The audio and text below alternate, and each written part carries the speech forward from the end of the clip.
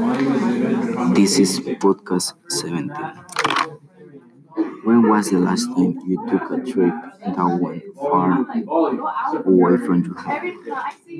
The last time I traveled to a far place was on summer. I went to Virginia Beach 2 times in the same month. How did you travel to your destination? We traveled in a car to Virginia Beach because it's the only way to get there, and it is too far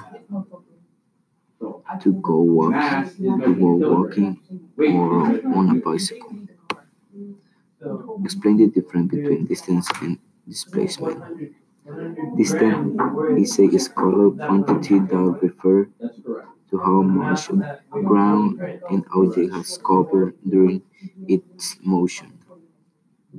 Displacement. It is a vector quantity that refers to how far out of place an object is. It is the object's overall change in position.